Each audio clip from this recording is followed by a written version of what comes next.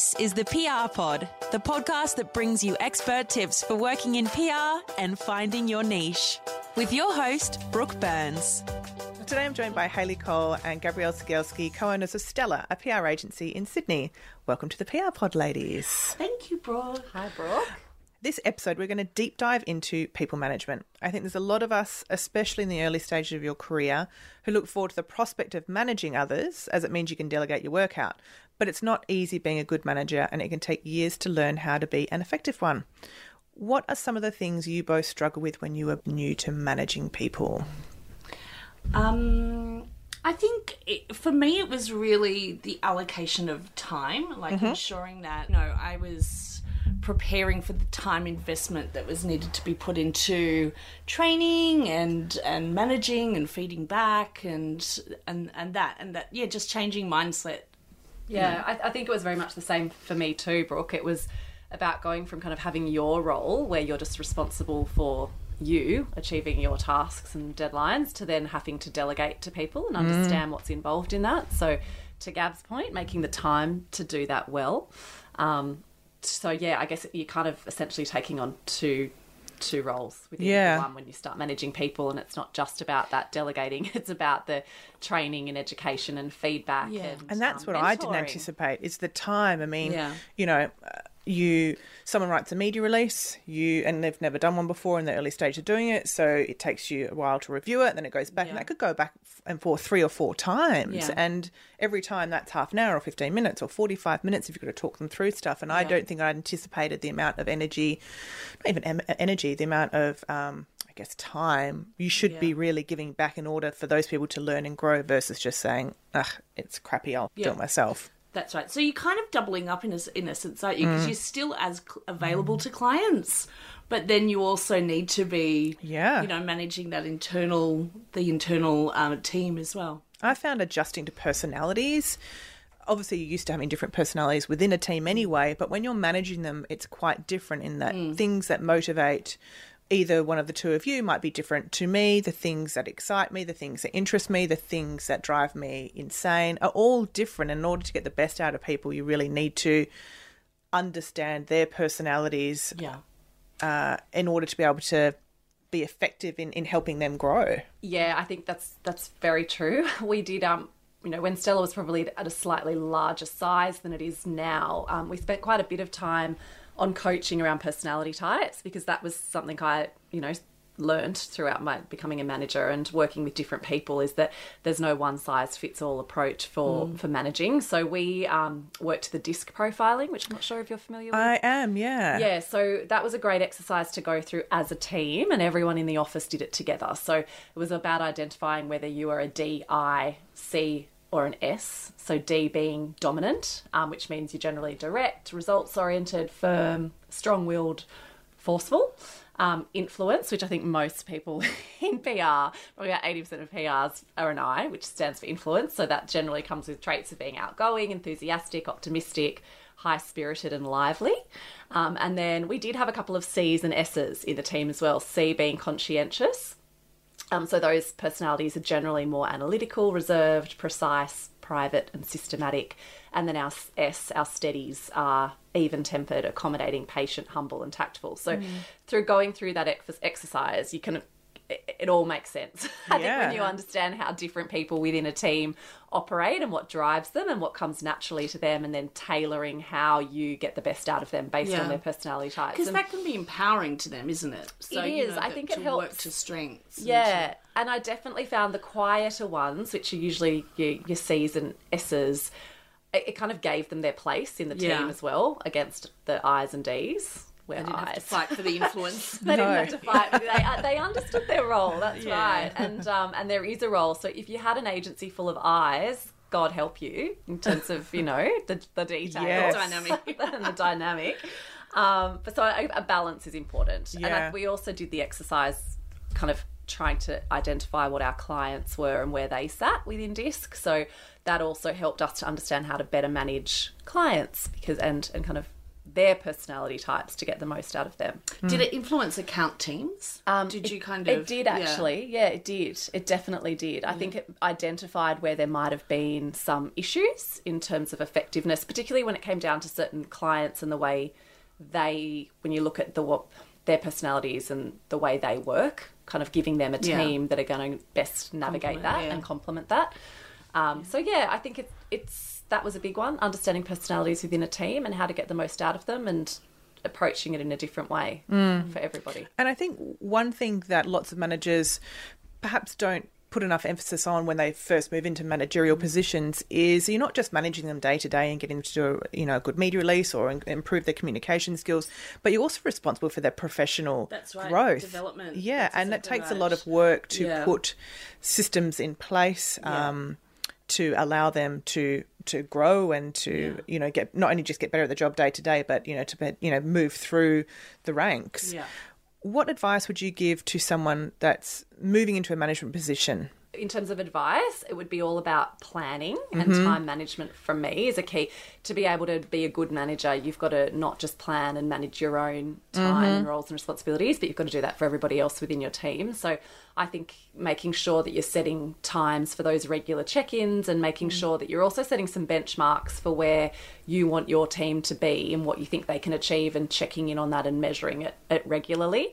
So, time management, which a lot of things tend to come back to, is pretty important to make sure you're doing a good job of managing and upskilling and getting the most out of your people. And I think, especially when you first start, spending the time with each of your team members to work out what their goals are, what are the things they're struggling with that they haven't perhaps had support with previously, going back through those job descriptions, every manager has a different way about going,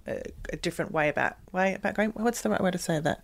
Different way of going about different. That's the one. Different way of going about things. Yeah. And you might just, while you're developing your own style, it might be helpful just to resort back to the job description and go, this is what I'm expecting of you to be able to do these things here.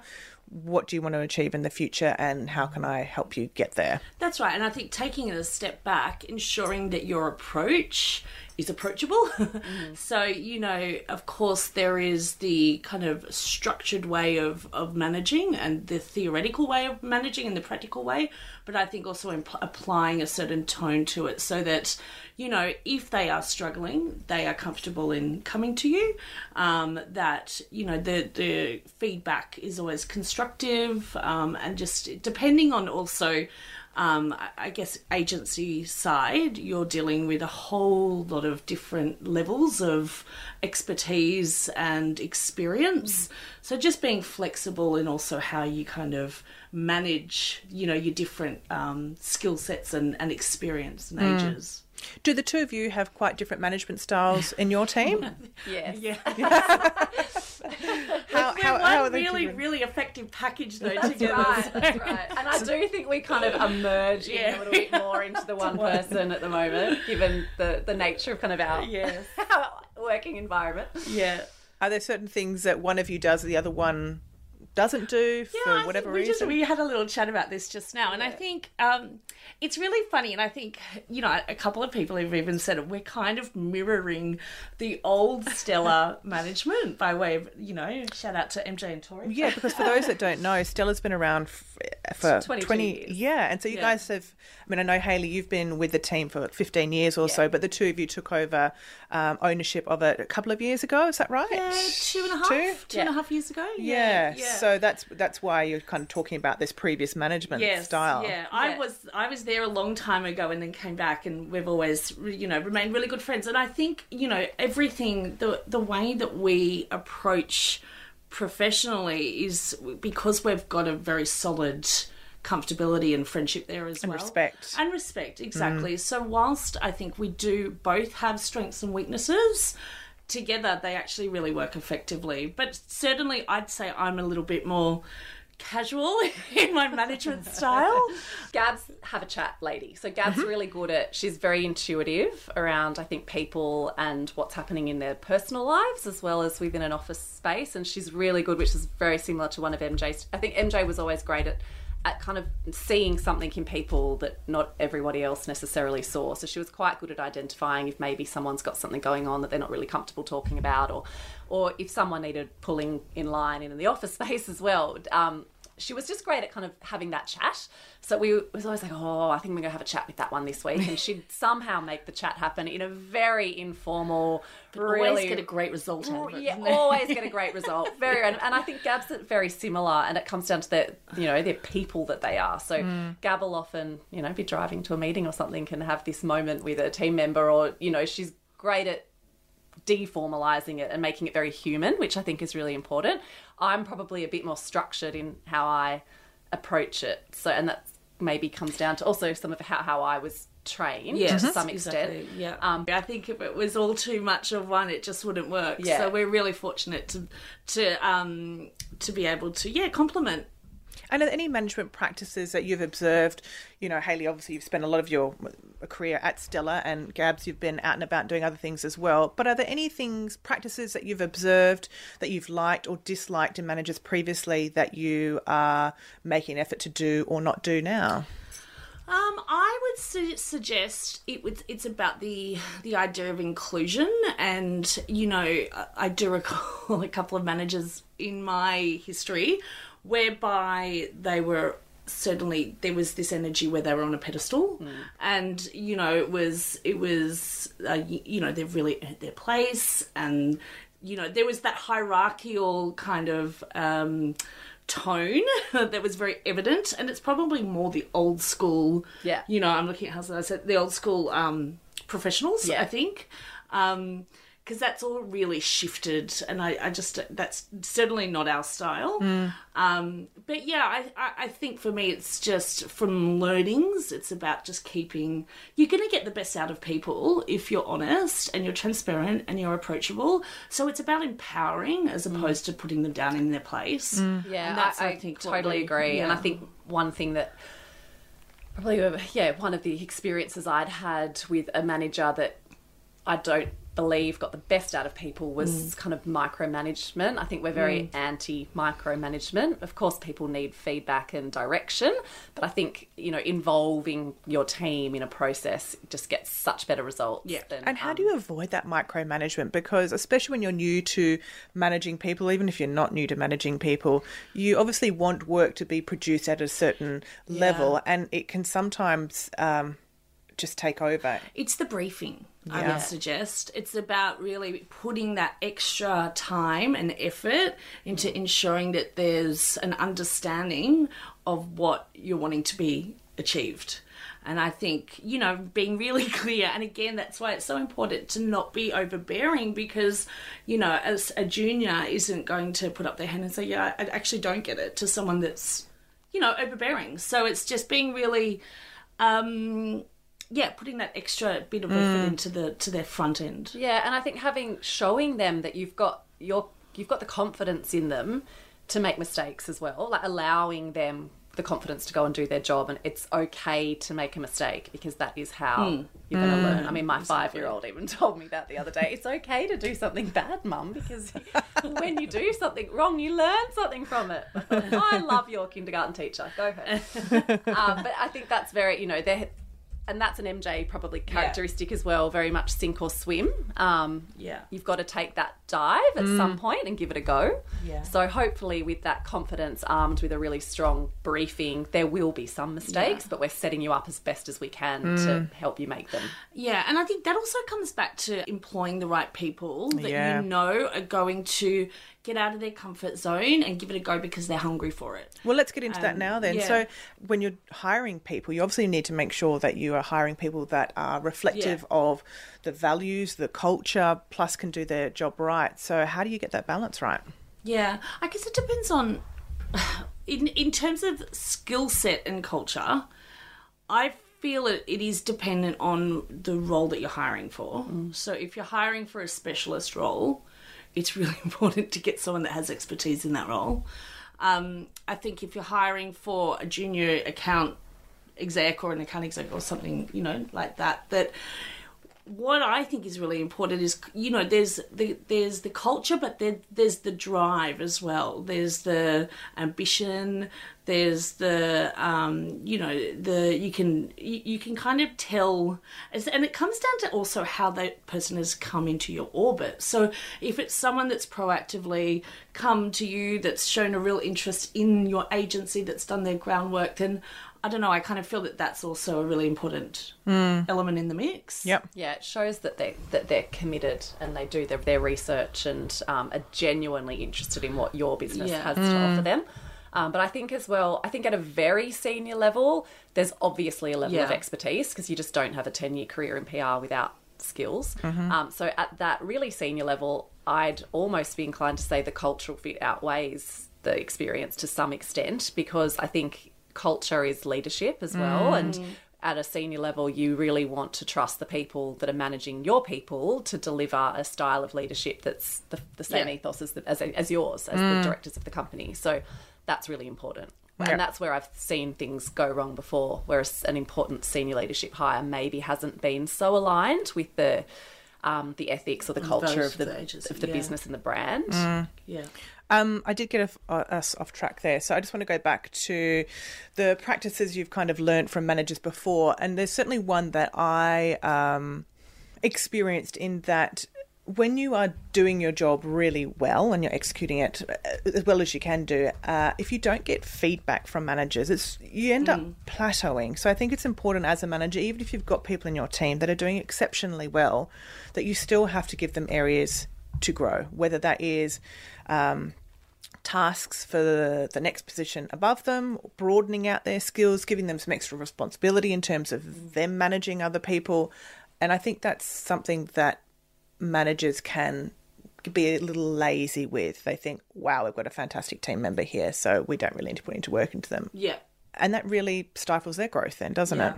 And generally they are the driven type. So without, you know, them feeling like they are on this trajectory of growth, you know, you're likely to lose them. And that, you know, retention in the PR world is such a, you know, issue. Yeah. That, it's incredibly important to ensure that. And I've also had another manager that was that adapted really well when she was praising and providing motivation to people. She was a very tactile manager. She loved a hug. She, you know, if you did something well, she'd come over and give you a little squeeze and say, oh, that was a fantastic job. And I'm not a hugger. I'm just not a hugger. But she knew that, and we kind of had a little joke where she'd come up, she'd pat me on the shoulder with almost like a stick or something. But, you know, she knew how to praise me or motivate me in different ways. And I think you need to start observing what it is that people connect with. Yeah, and you've got to know your people. And people receive... We've got some in the team that, you know, if they send a press clipping, they'd love a clap. So I think, you know... And if that drives them to be better, we'll clap. Yeah. So I think you just need to know what motivates people, and others prefer to have it in a more, you know, structured sit-down weekly catch-up session, or it's about knowing them and what's going to motivate them and work for them so that you get the best response out of them. But I think definitely regular feedback and check-in is important.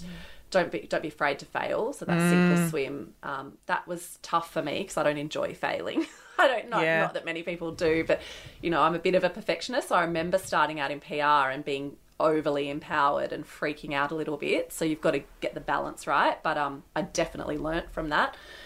I think being a great listener as well is really important. So it's not all about telling them how to do things and what you want from them, but listening to what their goals are, listening to what challenges they have.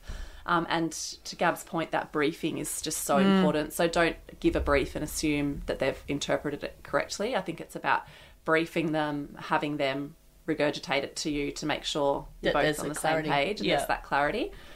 And I think making work fun is also important. It's a job, and it's important work that you're doing, but it's, you know, there's more outside of the office. So I think we want people to enjoy their time at Stella as well as doing the work. And on the flip side of that, you know, I think one of the main challenges with people managing is when they've got to manage difficult people, or they need to manage or deal with a problem, whether it's behavioural or productivity based. And people who don't like confrontation can find that obviously really challenging to do. How do you recommend people become a little bit more comfortable with tackling those situations?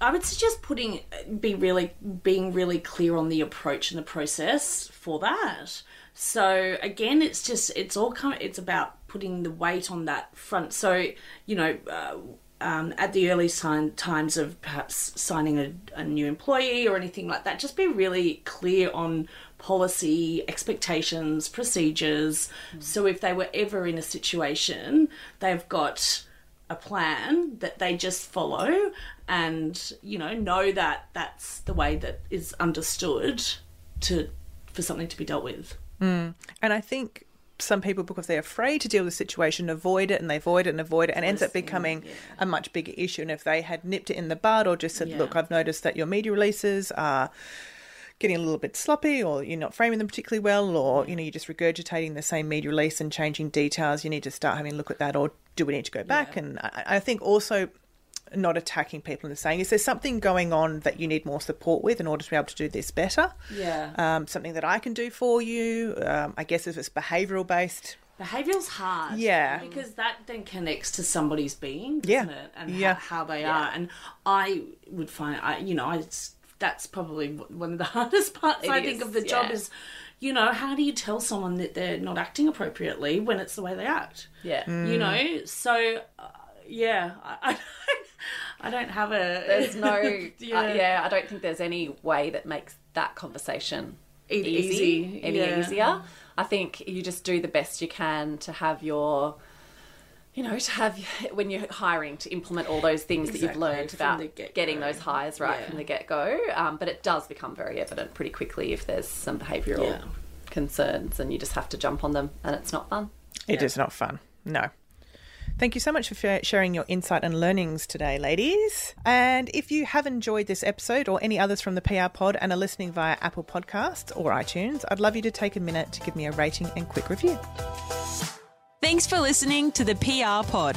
For more expert tips on working in PR, head to www.theprpod.com.